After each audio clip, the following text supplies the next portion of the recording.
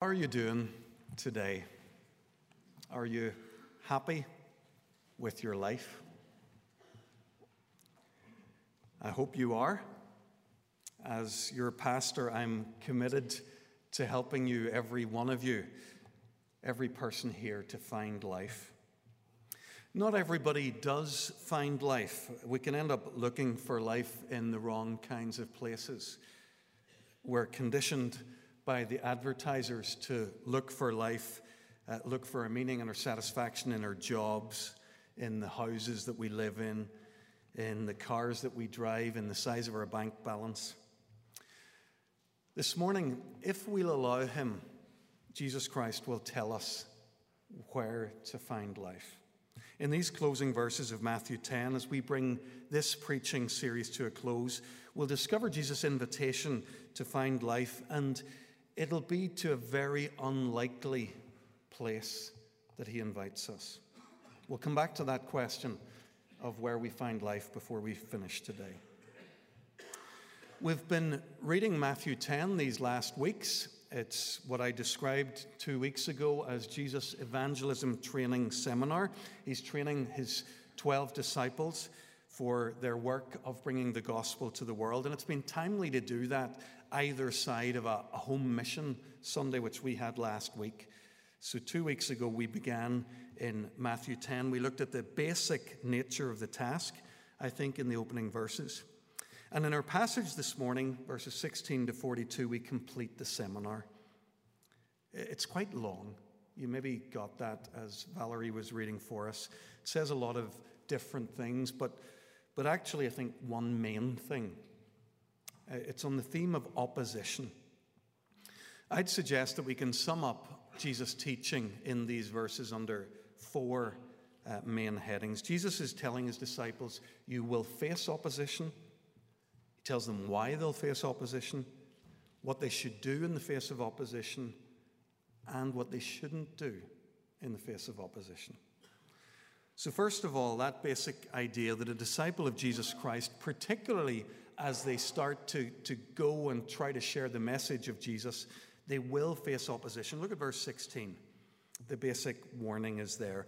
I am sending you out like sheep among wolves. There are people out there who would bite you, who would gladly devour you if you go among them in my name.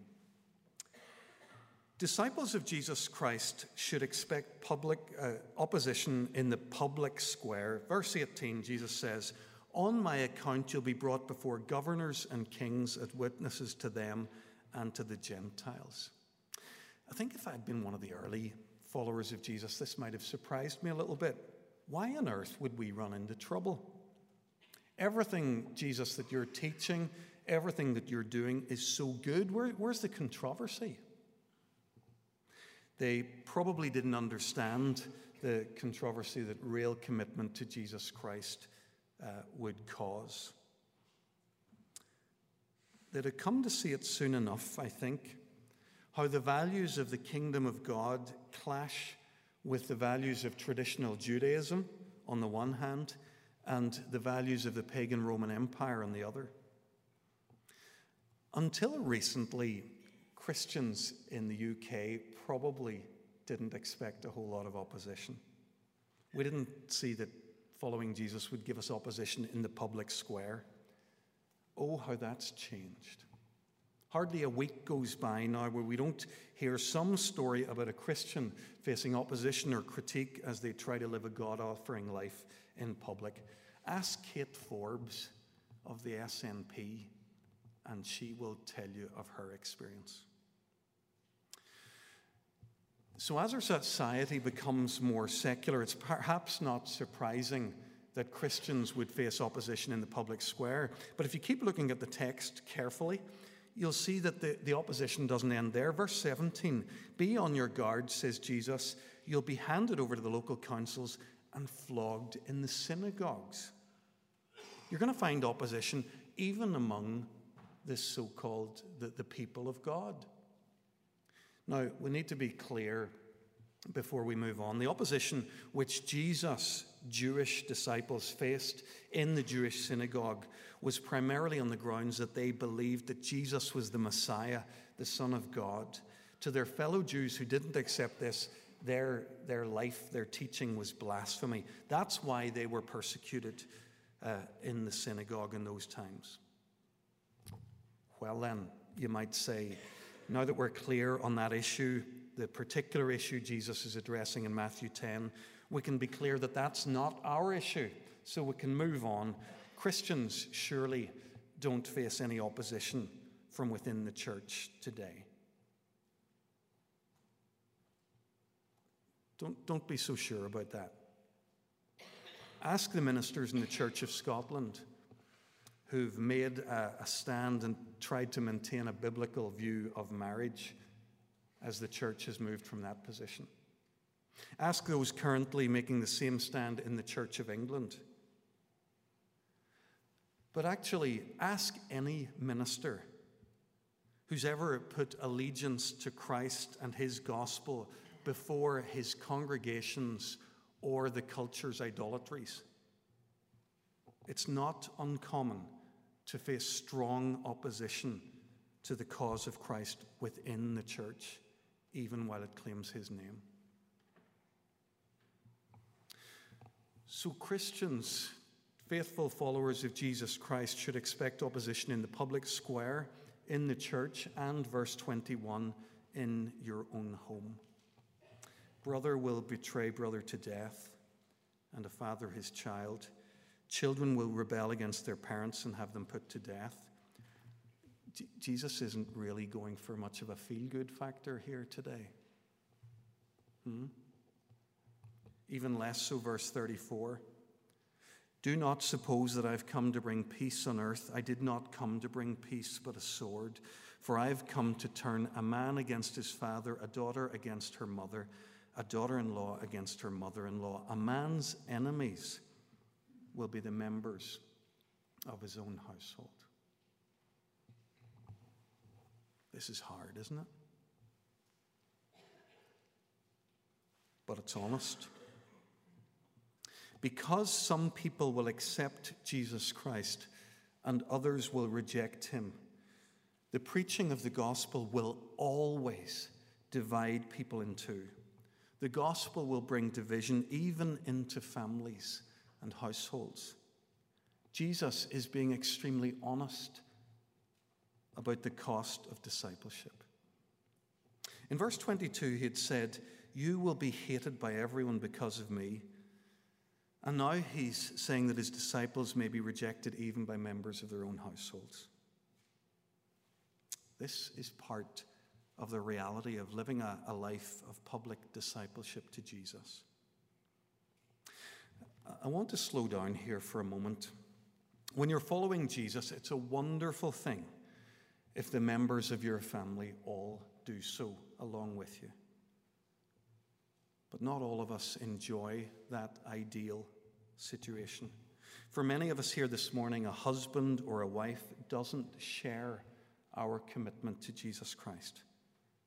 For some of us, our parents wonder what's happened to us, why we got so caught up in that churchy thing.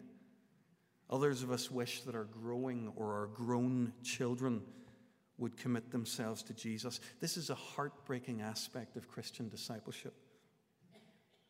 We pray passionately that our whole families will be communities of faith, but in many cases we live for now with a tension that it's simply not yet so.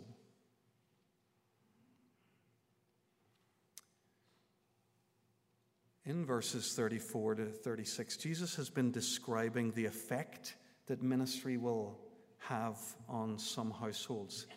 In verse 37, he addresses his disciples. He makes it clear that nothing must be allowed to divert us from loyalty to him.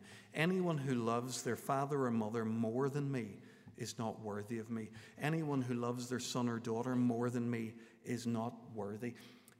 If what Jesus is saying here sounds difficult and radical to us, please understand that it would have been even more so for his first disciples.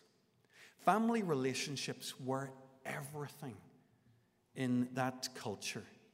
The Old Testament law, the Jewish tradition, they went hand in hand. They went to great lengths to uphold relationships between parents and children.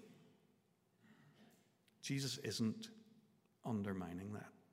He's not challenging the relationships between parents and children. Please understand that Jesus wants the very best for you and your family. He's simply reminding us that the very best for any family is to put him and not family first. Our families, precious though they are not an end in themselves. Family life is important, but it's not fundamental. Our families flourish whenever they find their meaning in the larger family of God. This is a crucial topic. It's one that I can't possibly do justice to in a few moments in the middle of a sermon. So I'm going to ask for your patience this morning. I've planned after Easter time to give a short topical teaching series on the subject of family, what the Bible teaches about family. That'll give us the opportunity to come back to Jesus' radical teaching in a passage like this. So that's the first thing that Jesus says in this passage. You're to expect opposition. You'll find it in the world, in the church, and in your home. Gracious teacher that he is, Jesus then answers the why question. He tells us why we'll face opposition. He does it a number of times throughout the passage, but he's always making the same basic point. Look at verse 18.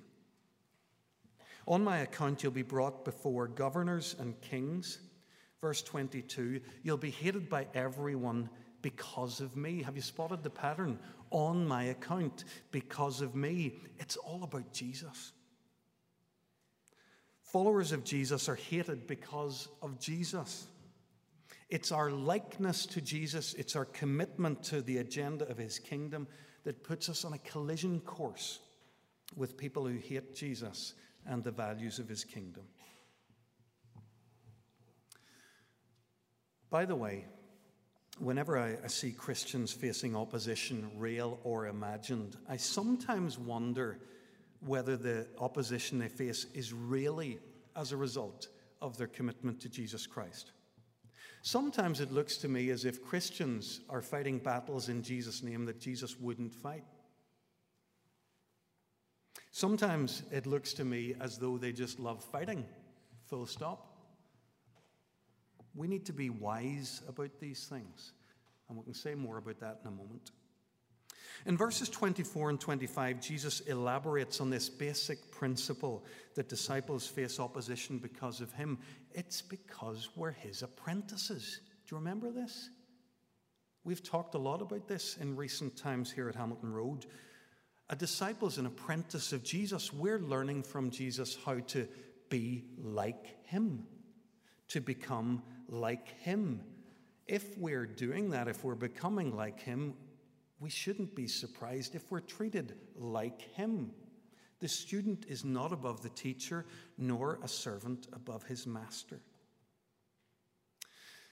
Actually, Jesus tells us that we should consider that a real privilege. Verse 25, it's enough for the student to be like their teacher, for the servant to be like their master. He encourages us to expect the same kind of critique and accusation that he found. If the head of the house has been called Beelzebub, how much more the members of his household? I find this idea that an apprentice of Jesus will be treated like Jesus very interesting and very challenging. Think for a moment how Jesus was treated by religious leaders. They said he had the wrong kinds of friends, dirty sinners. They said he had the wrong kind of relationship with the law, too much breaking of the rules. They said he had the wrong kind of relationship with their tradition. He didn't respect the old ways enough. He was bringing in these new ways.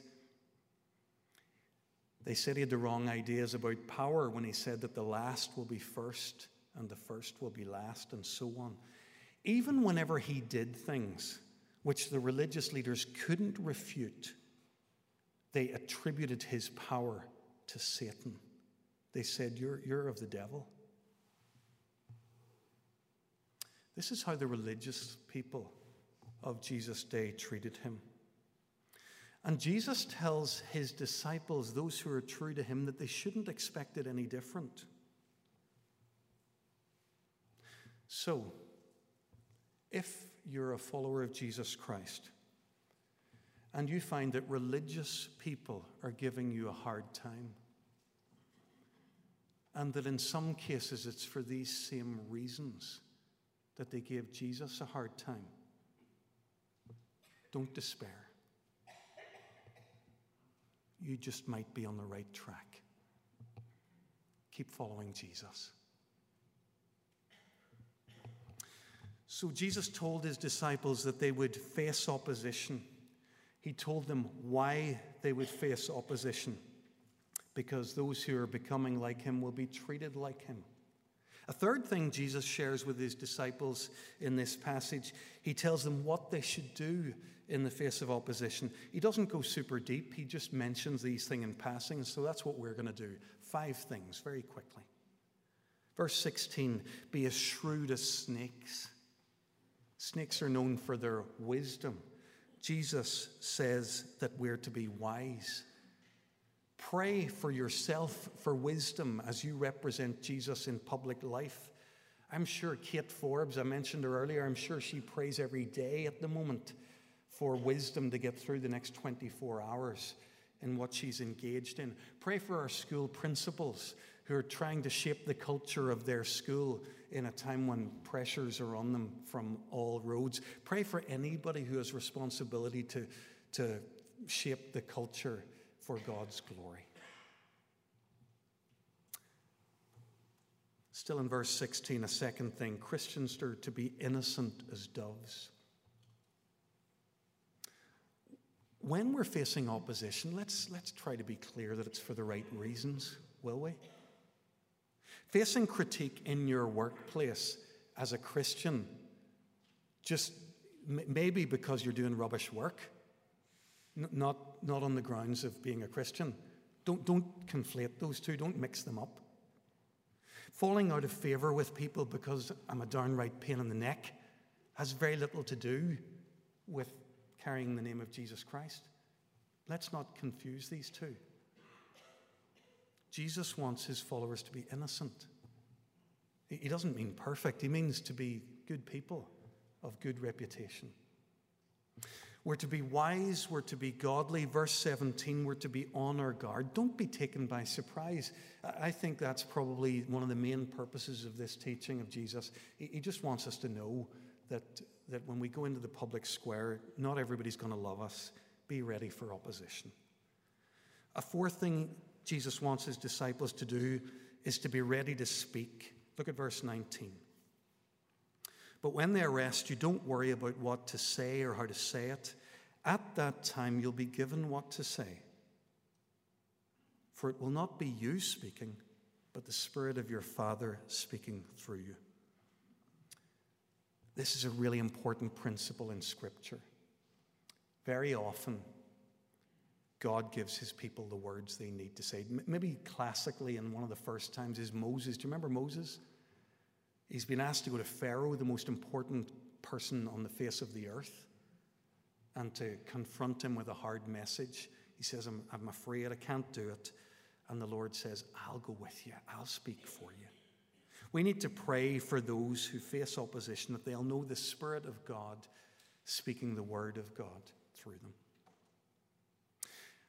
Verse 22, Jesus tells his disciples they need to be willing to persevere till the end. He promises the one who stands firm to the end will be saved.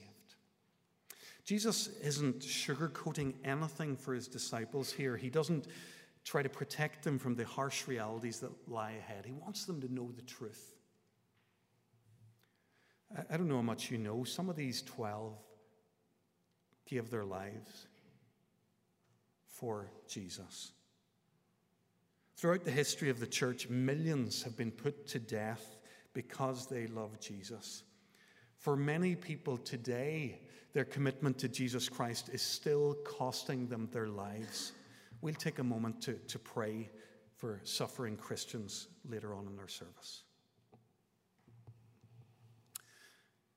We've thought for a moment about what Jesus wants his disciples to do in the face of opposition. He wants them to be shrewd as snakes, innocent as doves, be on their guard, to be ready to speak the truth, and to be willing to persevere.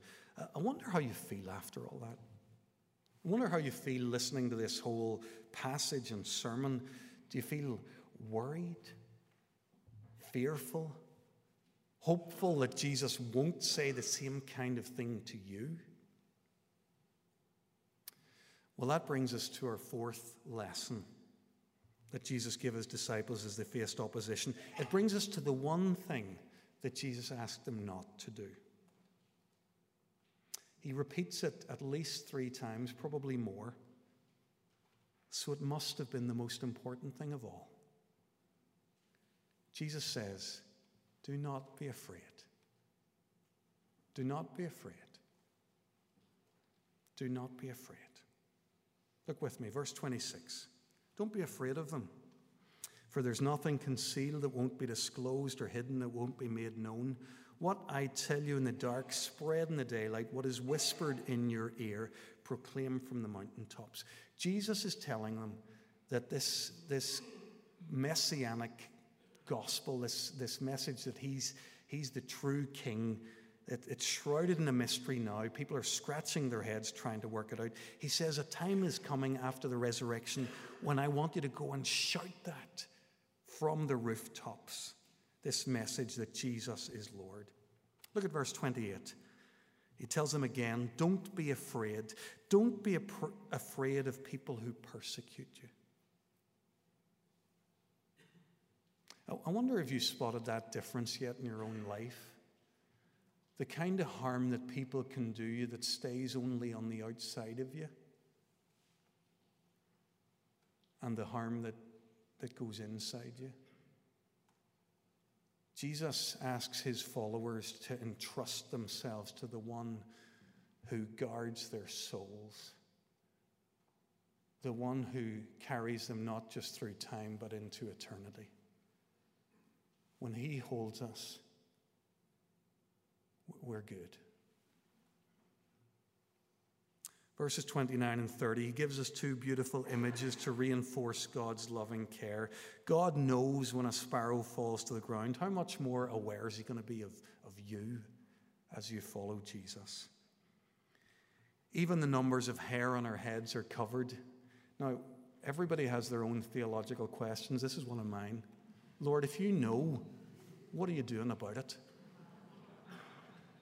The metaphor is not there to help us think about our hairstyles. It's there to talk about the depth of his knowledge.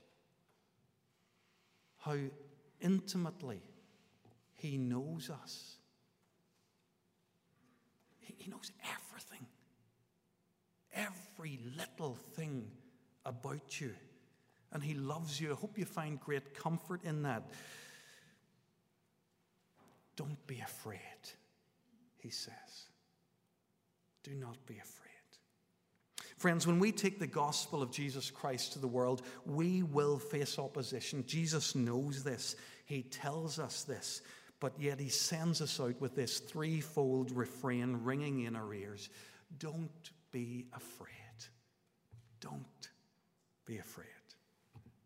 Don't be afraid.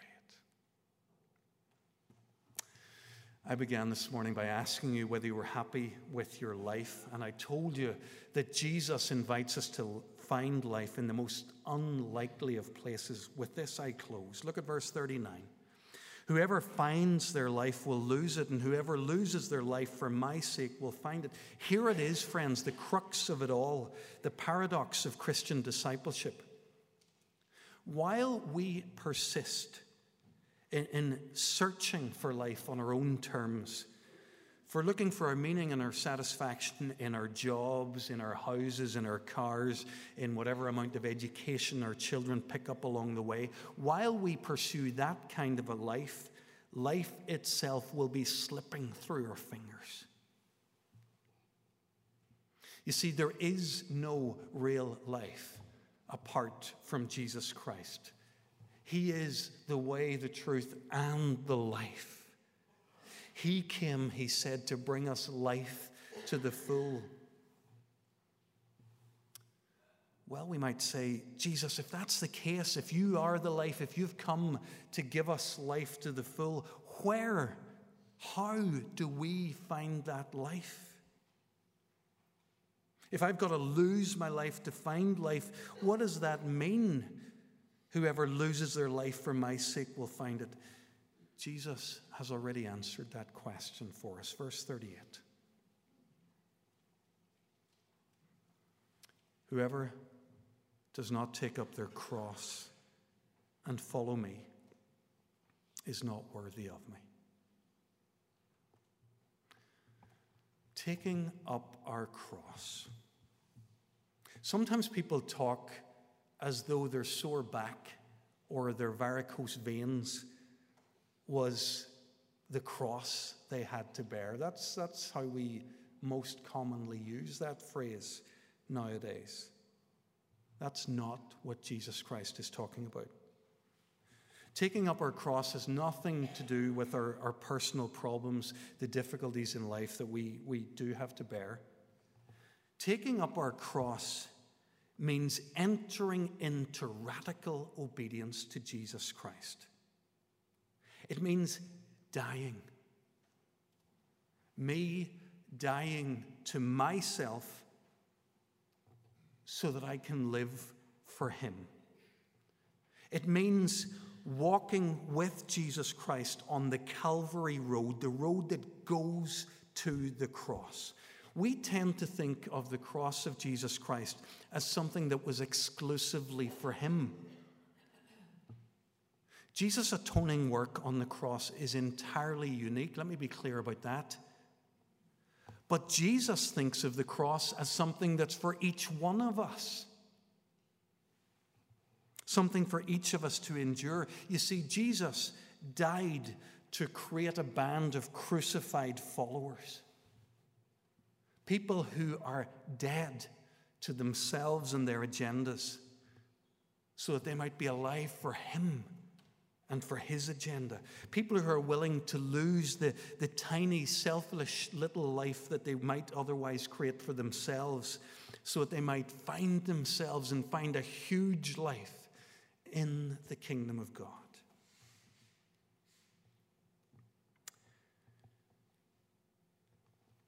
Are you ready to lose your life so that you can find life? Are you ready to take up your cross and to follow him? Let's pray.